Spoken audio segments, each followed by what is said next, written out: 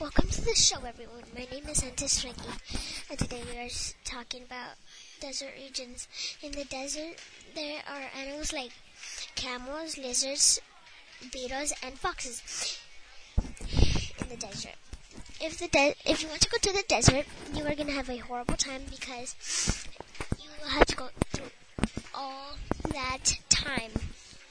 In the desert, you could die if you are in a very sunny desert because it is so hot, and you what is it called? You will have a little water unless if you bring 2,000 gallons of water in the and when you finish it, you die of thirst. When you have 40 gallons of water, and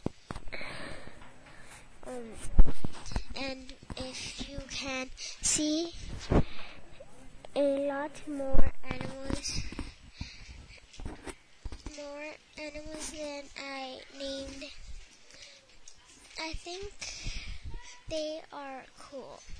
So, and I think they are I think they are striped. Thank you for listening. Have a great time. Bye.